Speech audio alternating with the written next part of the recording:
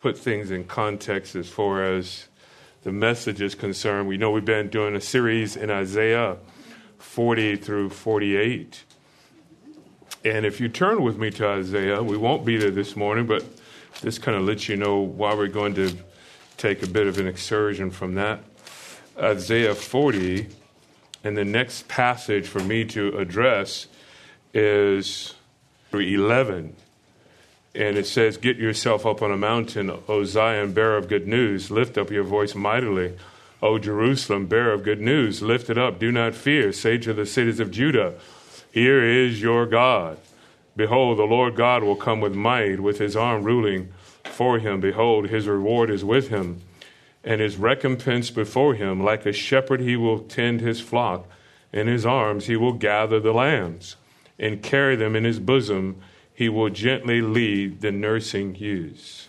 And so as I thought about that, I do leave Friday, day after Thanksgiving, for Zambia and Africa. I'll be there for 3 weeks, ministering in both countries, and a combination of preaching, conferences, leadership development, and a number of other things. Then I'm back. We fly back in December 18th. We have our Christmas party the 18th, Joanne and I. And then I preach on the 19th for the next 3 weeks. And I just thought that's really leading up to Christmas. And notice what the text says. Get yourself up on a high mountain, O Zion, bearer of good news. And so I thought, let me just wait for that time to preach this passage, and it can be consecutively, and that made better sense. So that's the reason we aren't back in Isaiah. But here's a wonderful text that we're going to look at. Turn with me now to the Psalms. This will be our text for this morning. And what we're going to do is actually Psalm 138. I've actually modified it, so I'm going to try to preach this in about 35 to 40 minutes. Yeah. Yeah, she says it right. And the reason being, I'd love for us afterwards, being Thursday, that when I'm done, that we can spend some time sharing the reasons that we can be thankful, okay? Reasons for us to be thankful. Psalm 138. Now, let me read that, since that is our text for this morning. Psalm 138, and it reads, "I will give thanks with all my heart. I will sing praises to you before the gods. I will bow down toward your holy temple and give thanks to your name for your loving kindness and your truth. For you have magnified your word according to all your name. On the day I called, you answered me. You made me bold with strength in my soul. All the kings of the earth will give thanks to you, O Lord, when they have heard the words of your mouth. And they will sing of the ways of the Lord. And for great is the glory of the Lord. For though the Lord yet, he regards the lowly, but the haughty he knows from afar. Though I walk in the midst of trouble, you will revive me. You will stretch forth your hand against the wrath of my enemies, and your right hand will save me. The Lord will accomplish what concerns me. Your loving kindness, O Lord, is everlasting. Do not forsake the work of your hands." A wonderful song of thanksgiving, isn't it? Yes. And throughout we see that David is crying out from his whole heart. He says that he would have a thankful heart for a faithful God. And that is the title of the message, A Thankful Heart for a Faithful God. And we might even say thankfulness for faithfulness. And that's really what is being communicated here. And what I'd like to do is give you 5 responses of a thankful heart. And these 5 responses, God. We come to this Thanksgiving season, as you will celebrate in whatever manner your traditions have you on Thursday. The question for us is that we all must be thankful people. And not just during a given season, but we should be thankful people consistently, should we not? And the reason we should be thankful consistently, because our thankfulness is directed towards a God that is unchanging, a God that is worthy, a God that is worthy of our worship. And therefore, every day should be a thankful day, should it not? And Thanksgiving should not be based on circumstances. If your circumstances dictated your thankfulness, would you be thankful every day? Well, would you? That's a wonderful answer. But if you're obedient, yes. But if the circumstances dictated it, you might say no. But we can't base or based on circumstances. Circumstances fluctuate, do they not? And we have highs and we have lows, and we at times have sort of middle ground, if you will. But our praise must always be something that's exuberant. It should always be consistent. It should always be something that really comes from the heart. And so let's look at these 5 ways, our 5 responses of a thankful heart. And let me give you the outline now, and then we'll work our way through it. So I'll give you the outline before we begin in number 1.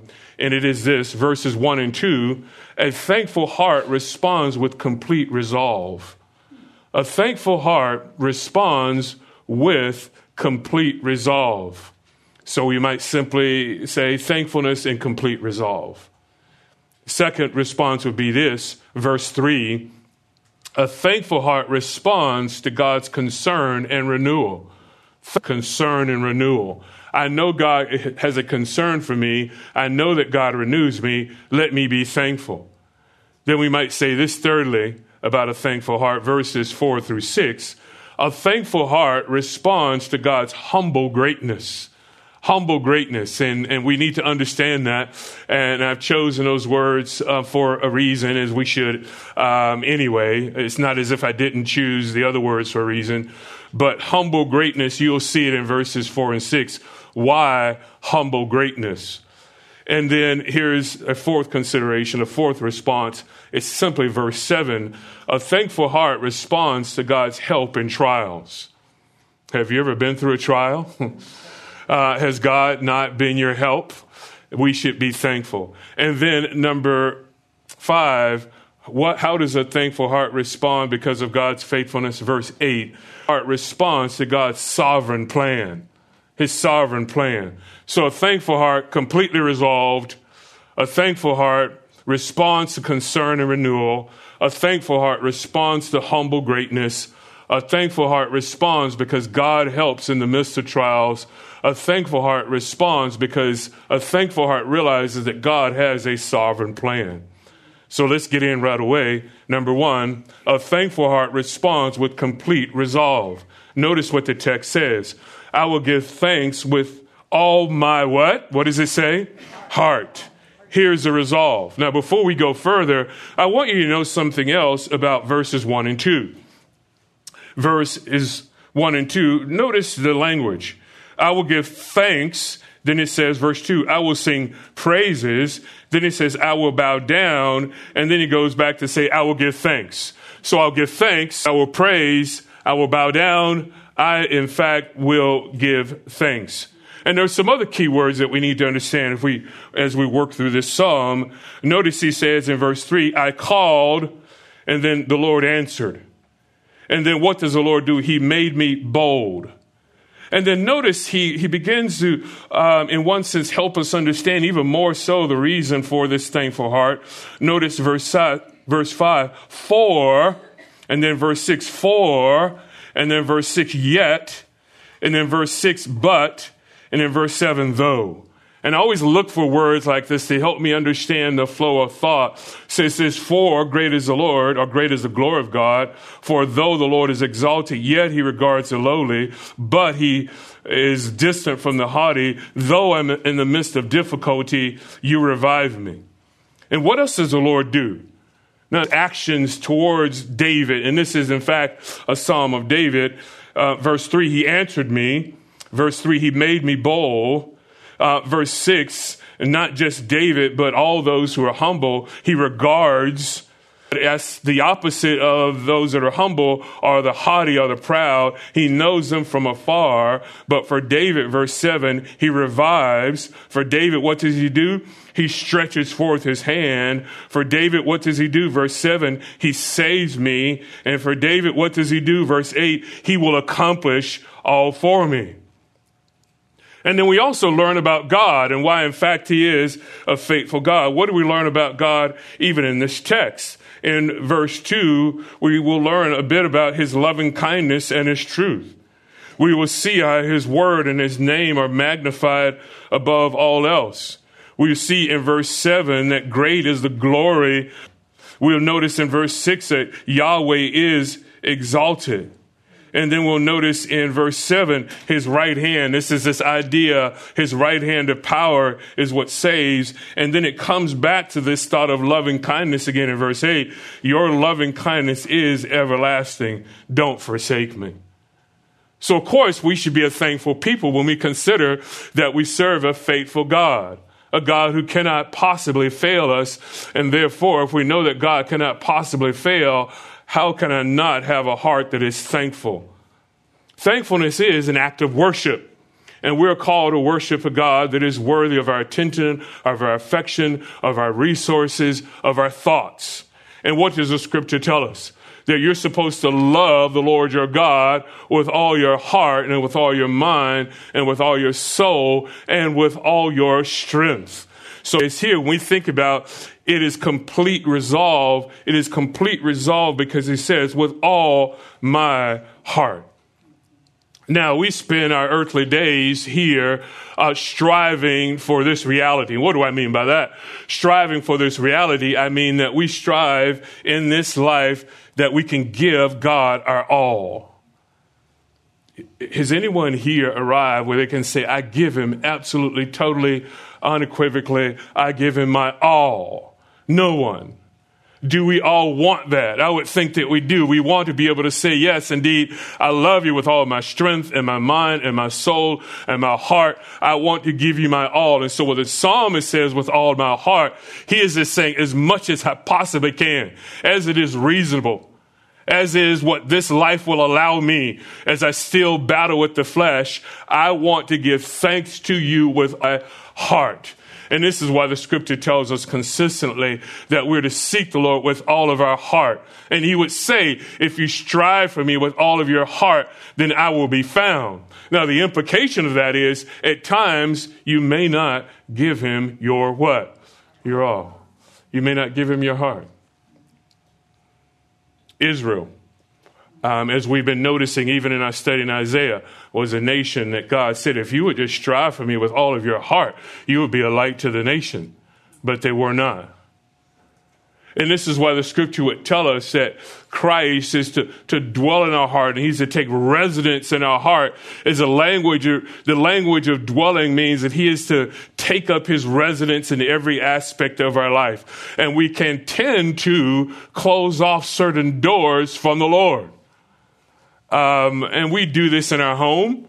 At least it is fairly reasonable when you have guests over, and at least we do, and I don't think it's rude. I just think it's the norm. Don't you close certain doors? Yes. Of course you do. A resounding yes. You close certain doors. You say, well, they're coming over. We'll be in the living room, in the dining room. We'll have our meal here. Maybe we'll have some tea and we'll have some coffee. But you go around and close certain doors. Now, there's certain reasons that we close certain doors as well. And you know exactly what I'm talking about, don't you? Because you don't want anyone looking in. You see, it's a bit untidy. Yeah. He says locked here. Dead bolted. We don't want them to have full access to the home. Now, of course, if it's a family member or someone that you know well, and I've stayed, and I'm privileged to stay more when I travel, and they'll treat me like a family, and they'll say, whatever is mine is yours. Pastor, it doesn't matter. The refrigerator, there's a bunch of stuff here. If you want to get up and eat, you can have that. Here's this. Just treat it like your own home. And they're essentially saying you have access to what? Everything. And so with the Lord, if we say all of our heart, we can have no what? Closed doors. We have to give him full access. Well, Lord, I will give you access, but only in this area. I'll give you access, but these emotions I have to keep close to me. I'll give you access, but I really sort of need this in my life. It satisfies me. I will be sanctified up to this point, but not any further. I'll give you access to some of my resources, but not all resources. I will give you access and you can dictate to me and you can counsel me in the relationship that I should have. But I think I can handle the relationship area. No, he says every aspect of life, all of the heart. And this is what David is saying. I will give you thanks with all my heart. And of course, all my heart, because consider all that the Lord has done for us. And notice what else he says. I will sing praises to you before the gods. Now, that sounds strange, before the gods. Now, commentators differ on this because when it says before the gods, it actually could mean before the rulers. And what he's saying, before the rulers of Israel, and even some that might be in the nations, I will give thanks to you and praise you. And they would recognize that Yahweh is the only true God. So it could mean that, and the word can carry this idea. He's a ruler, if you will.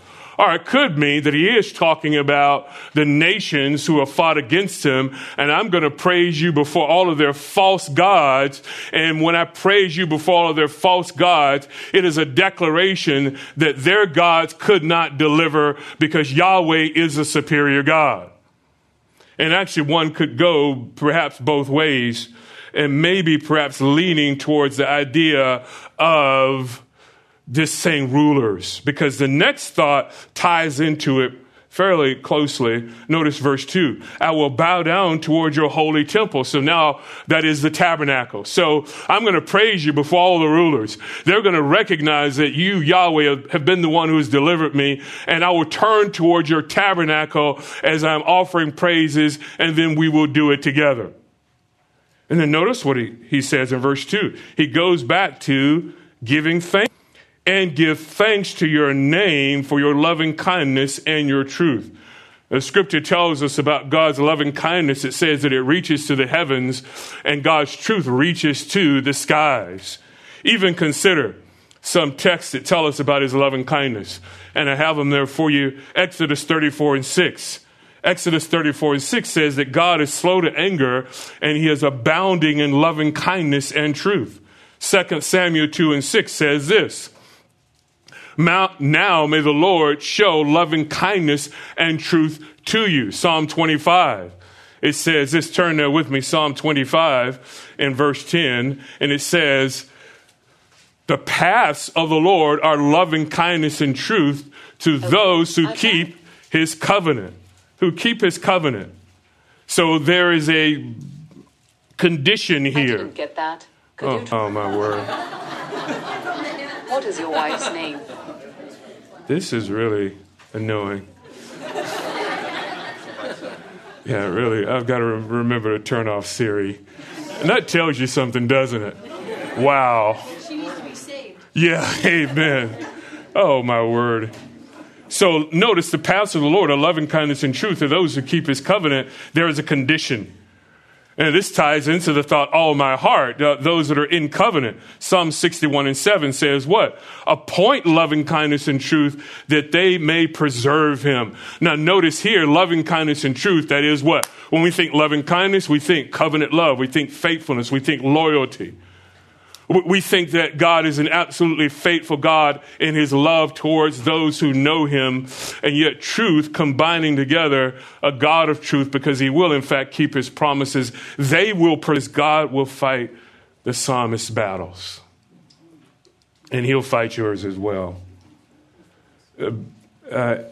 We don't have the capacity to fight for ourselves. Some attempt it, they try it, but they grow weary. You grow tired. And ultimately, when you fight for yourself, you're saying, Lord, I discard you. I can do this on my own. I have the resources, the wisdom. I have the intellect. I have the physical power to do this. I have the emotional wherewithal to do this. And we discard the Lord. Look with me at Psalm 85. I love this text. Psalm 85. And notice what it says here. Psalm 85 and verse 10. Let's begin at verse 8. He said, he will speak peace to his people, to his godly ones, but let them not turn back to folly. Surely his salvation is near to those who fear him. Now, hold that word in your mind. It says it is near to those who fear him. Remember, later in our text that we're looking at, he says, but with the haughty, he knows them from afar. But he is what? He is near to those who fear him. And it says that glory may dwell in our land. Loving kindness and truth have met. Righteousness and peace have kissed one another. And it's really another way of saying these elements where God saves his people, they're in absolute concert as he fulfills his will in your life. And then notice, if you will, Psalm 89. 89:14. 89:14. We looked at verse 10. So 89:14. And what does it tell us there? Loving kindness go before you, O God, and you help. Proverbs 16:6. But loving kindness and truth, by loving kindness and truth, it says here, iniquity is atoned for. And it is the fear of the Lord to keep oneself from evil. Think about that for a moment. Loving kindness, truth, iniquity is atoned for. What does that mean? Because God is a God of covenant love, of faithful love, but yet when truth are met with one another, that is truth, he must act truthfully, he must act righteously. These two meet together in the cross, in sacrifice. And this is how atonement comes about. Some would say that atonement is simply this. Atonement is simply that we recognize the love of God. And surely we should recognize the love of God, but what about truth? And some would say, surely a God who loves so much is going to redeem kind. No, not in God's design. He does not. Because now truth must be reckoned with, if you will. This is why he is a God of holiness and a God of love at the same time. This is why he is a God of wrath, but also a God of truth. They must always be in concert, as a matter of fact. They cannot be out of concert because nothing is consistent with God. Go back to Psalm 138. Notice what it says here. For you have magnified your word according to your name, or above all things. And what it's saying is your name and your word are equal and they're exalted above all things. I think I forget the translation. It actually says you have magnified your word above your name. Unfortunate translation. It is not above his name. His word is not above his name because his person. And his word simply represents who he is. He's saying these two together magnified above all things. This is a great God that we should say, Lord, I should be thankful with all my heart before everyone in your place of worship. This is surely a place of worship. As David said, I'm going to turn my affections toward the temple and I'm going to praise you for who you are. And as you're here today and as you gather, you should be a people that would say, let me praise the living God. He has been good to me. So I ask you a question. Has God been good to you? Amen. He is. In so many ways, has he not? And this is why the psalmist says constantly, consistently throughout, oh, give thanks to the Lord, for he is what? For his loving kindness is what? Everlasting, lasts forever. Good. Goodness, again, substantial. Goodness is simply an eternal reality when it comes to God. That cannot change. Either God is good or he is not. Some would question his goodness because they would say, how can a good God, and you could probably fill in the blank, can't you? How can a good God allow that to happen? Why does a good God allow pain? Why does a good God allow difficulty? Why is there evil in the world? God is good. Just the fact that you have breath to even question his goodness is an expression of goodness, is it not? For the atheist and the agnostic and some pagan that questions the living God and his ways, their life is an expression of goodness. So he says, our second response that we'll notice, a thankful heart responds to God's concern and renewal. Notice what it says, verse 3, on the day I called, you answered me. And he's not Some would say, is he talking about a particular incident? David is looking at this one example. I think he is looking at perhaps one, but he's saying all of my life, I called on the Lord and he did what? He answered me. And we see this throughout the life of David, do you not? But pause for a second. When it says that he answered me, he doesn't always answer according to our schedule. Have you ever noticed that in life? Absolutely. You say, Lord, I've called. Sometimes people will say to me, or I'll have to apologize. Someone will write me or email me or text me and I say, sorry for the what? Delayed response.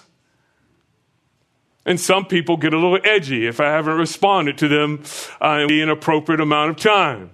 And honestly, I've been that way as well. Why is it taking you so long to get back to me? With the Lord, there is but one timetable, amen? And that is a divine timetable. And his answers are always right on time. Delayed at times, but always sovereignly appropriate. And notice Psalm 102, if you would. Psalm 102. Hear my prayer, O Lord, and let my cry for help come up to you. Do not hide your face from me in the day of my distress. Incline your ear to me. And the day when I call, answer me. Notice what he says, quickly. For my days have become consumed in smoke, and my bones have been scorched like a hearth. My heart has been smitten like grass and withered away. Indeed, I forget to eat my bread because of the loud. My bones cling to my flesh. I resemble a pelican in the wilderness. I become like an owl of the waste places. I lie awake. I become like a lonely bird on a housetop. My enemies have reproached me all day long. Those who deride me have used my name as a curse. For I have eaten ashes like bread and mingled my drink with weeping because of your indignation and your wrath, for you have lifted me up and cast me away. My days are like a lengthened shadow, he says, and I wither away like grass. That doesn't sound like you're answering. It doesn't sound like God is a good God. This doesn't sound like covenant loyalty, but it is. So the same, if we think about this, here is David that communicates this prayer. I called and you answered, but at times David would write, I called and I wondered, where are you? And at times the psalmist indeed says as well, how long, O Lord, shall I wait? How long, how long, how long? But he does answer in an appropriate time. Notice what else he says in verse 3. You made me bold with strength in my soul. And if anything one needs in life when they're facing difficulty is a sense of boldness. Paul wanted boldness, and this is why he even asked for the church at Ephesus to pray for him, that he would be boldly and he would speak as he ought to speak. Today we're missing, I think, in leadership, men that are bold, that are in pulpits because they don't have convictions that take hold of their lives so that when difficulties come or when pressures come, they can speak boldly. But he says, Lord, you made me strength. Here's our third response. Notice it. The third response, verses 4 through 6. A thankful heart responds to God's humble greatness. He says, all the kings of the earth will give thanks to you, O Lord, when they have heard the words of your mouth. They will sing of the ways of the Lord. And I think what David is saying here, there is an evangelistic thrust here. He's saying, by my testimony and the testimony of Israel, all the kings of the earth will hear about it, and they will sing praises to you as well. They will join us. And why will they join? Because notice he gives some of the rationale for it.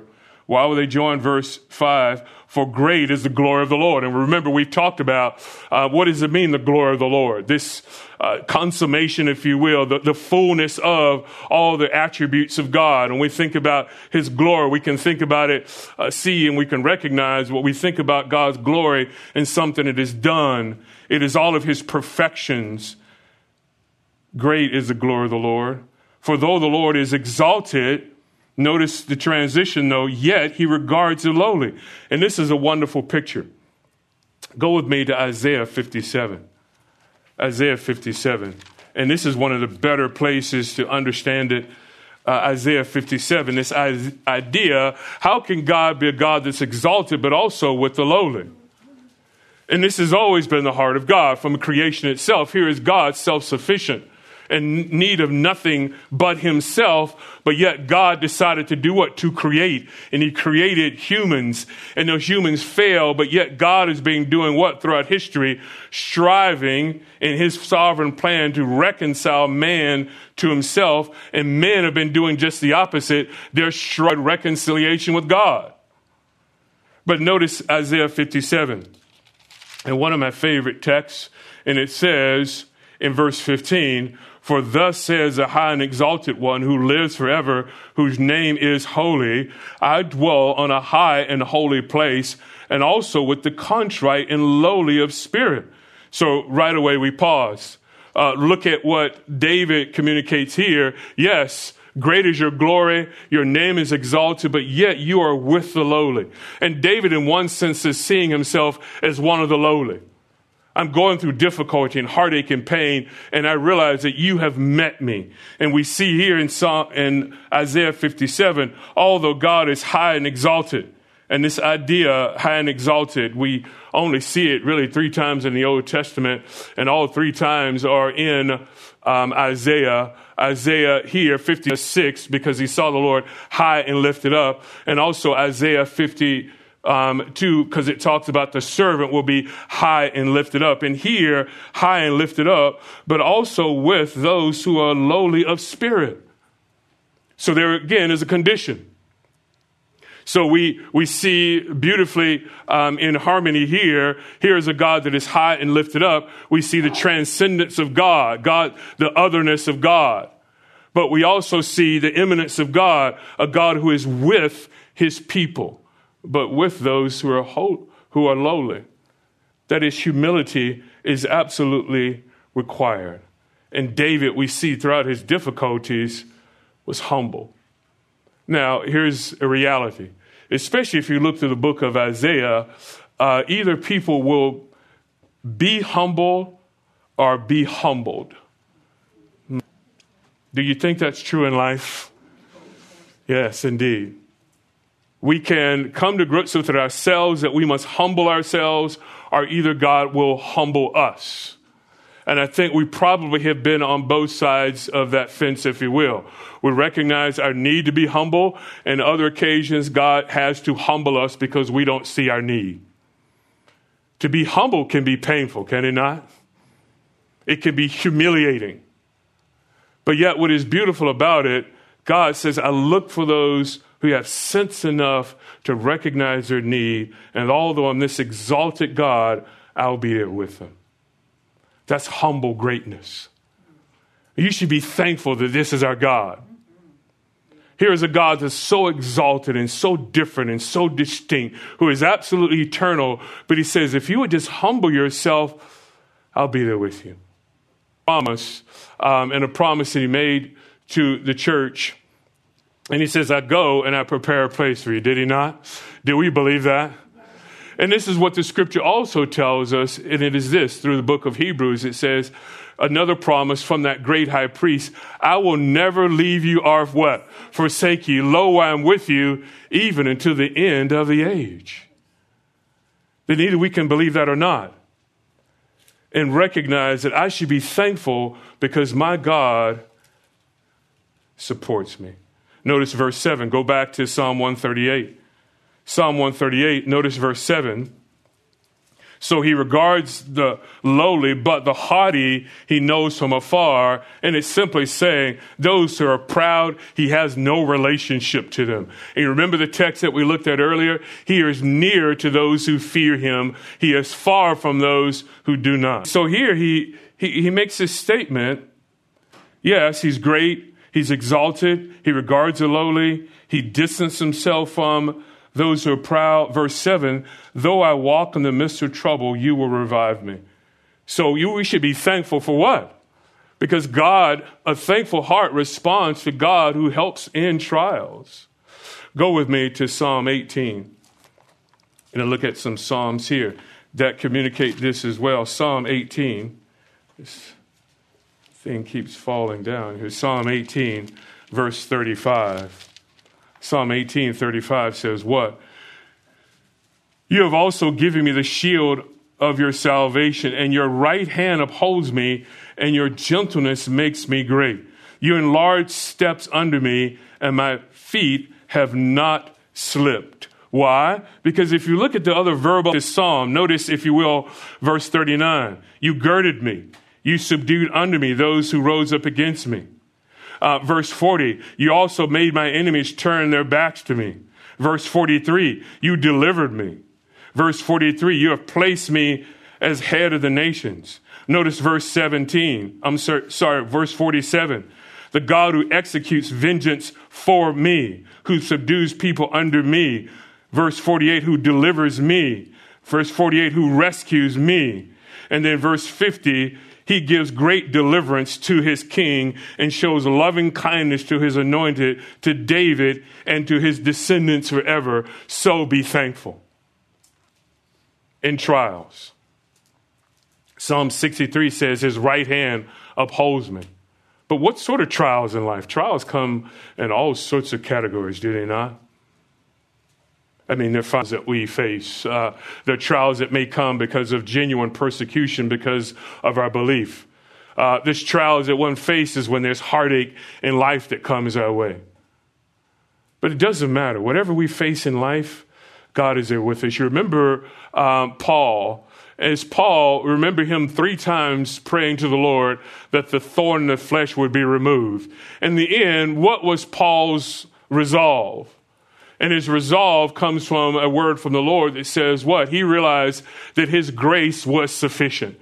In the midst of trial, it is not a removal from the trial, but it is sufficient grace in the midst of the trial so that we can come out on the other side having in the midst of it a thankful heart, and the other side a thankful heart. If you don't trust the living God and his loving kindness towards you, you will grow bitter.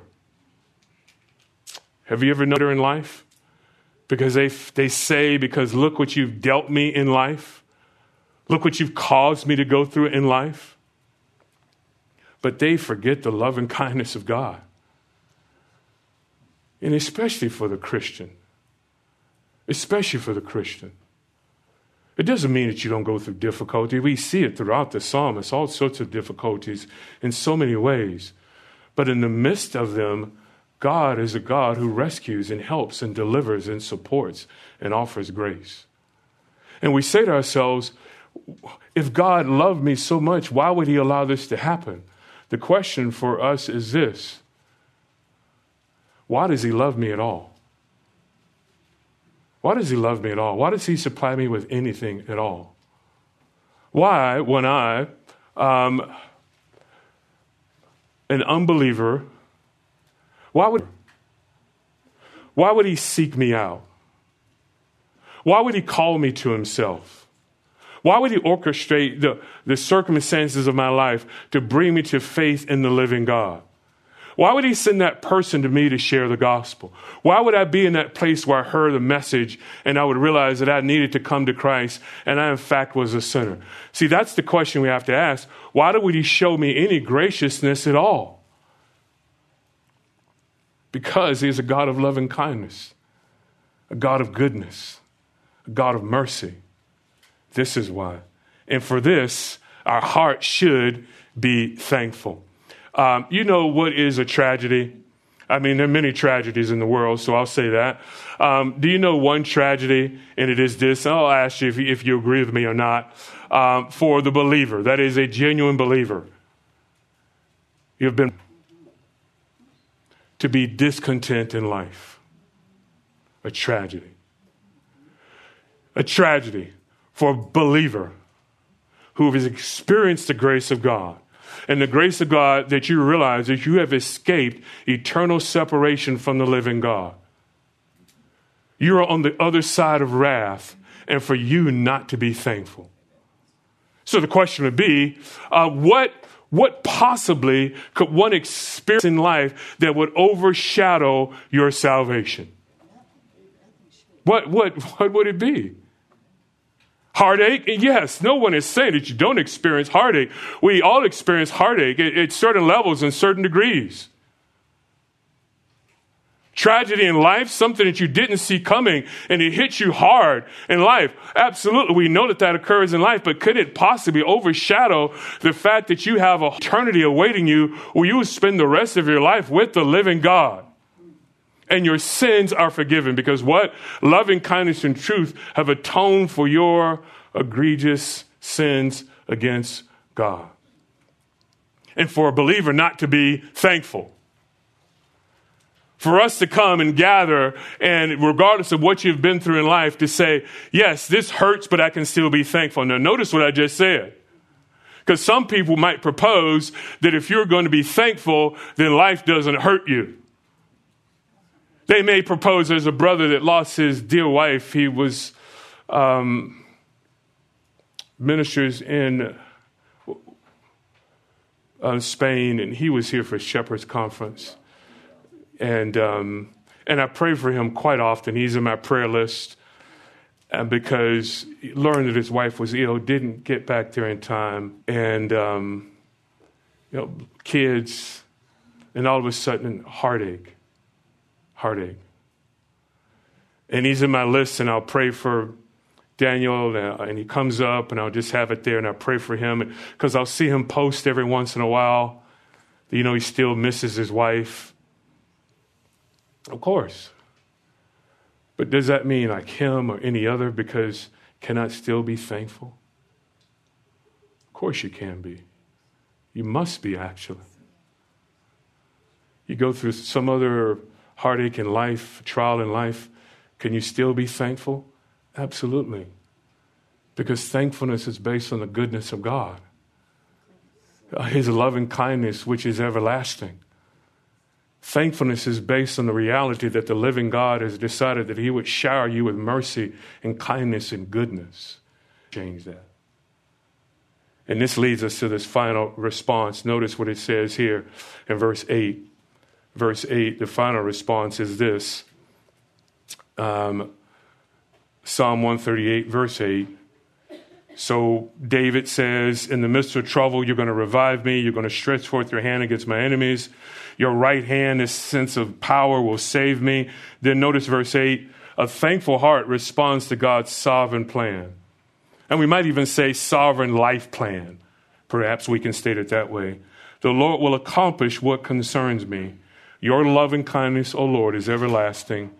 Don't forsake, don't fail the work of your hands. Just this last thought. I like the wording.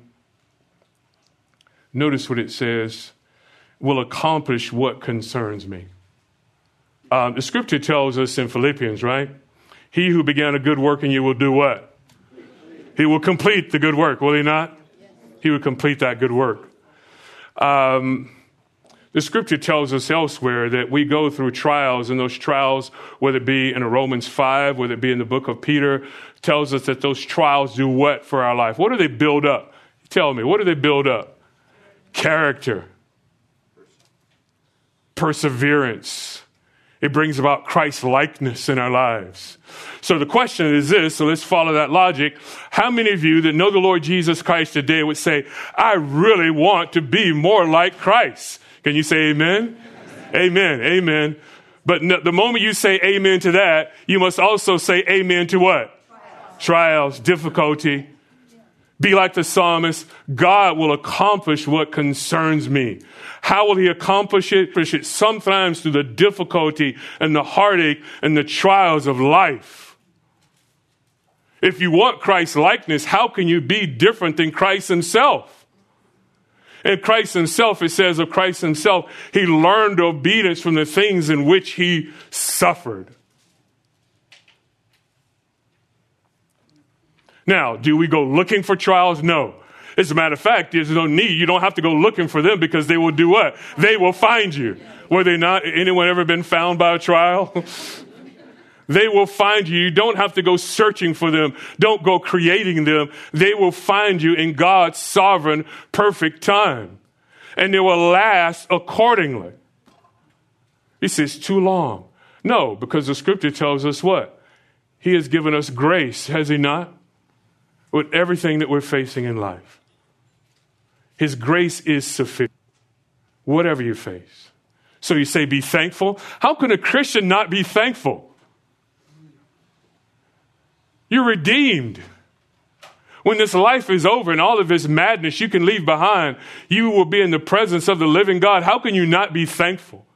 Your sins, which were many, they were laid upon the Lord Jesus Christ, and he paid for your sins. It was loving kindness and truth together that atoned for you. It was the exalted one who in fact humbled himself to the point of death, even death on the cross, and you would not be thankful? You must be. He will accomplish his plan in your life. But in order to accomplish it, it takes sometimes a hard road.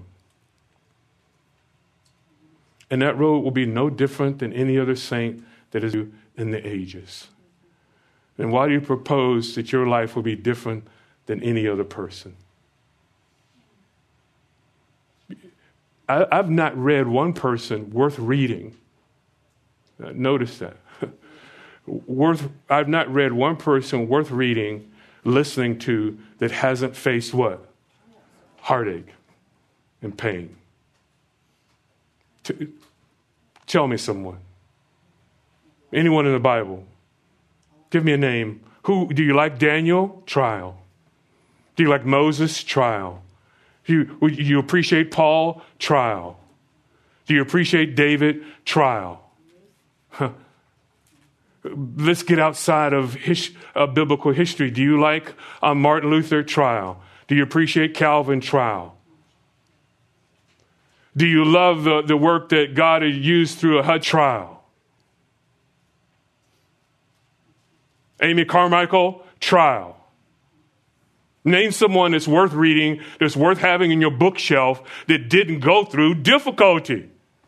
It doesn't exist. But what you will also find about these people, they had a thankful attitude because they realized, oh my, what a privilege to suffer like Christ.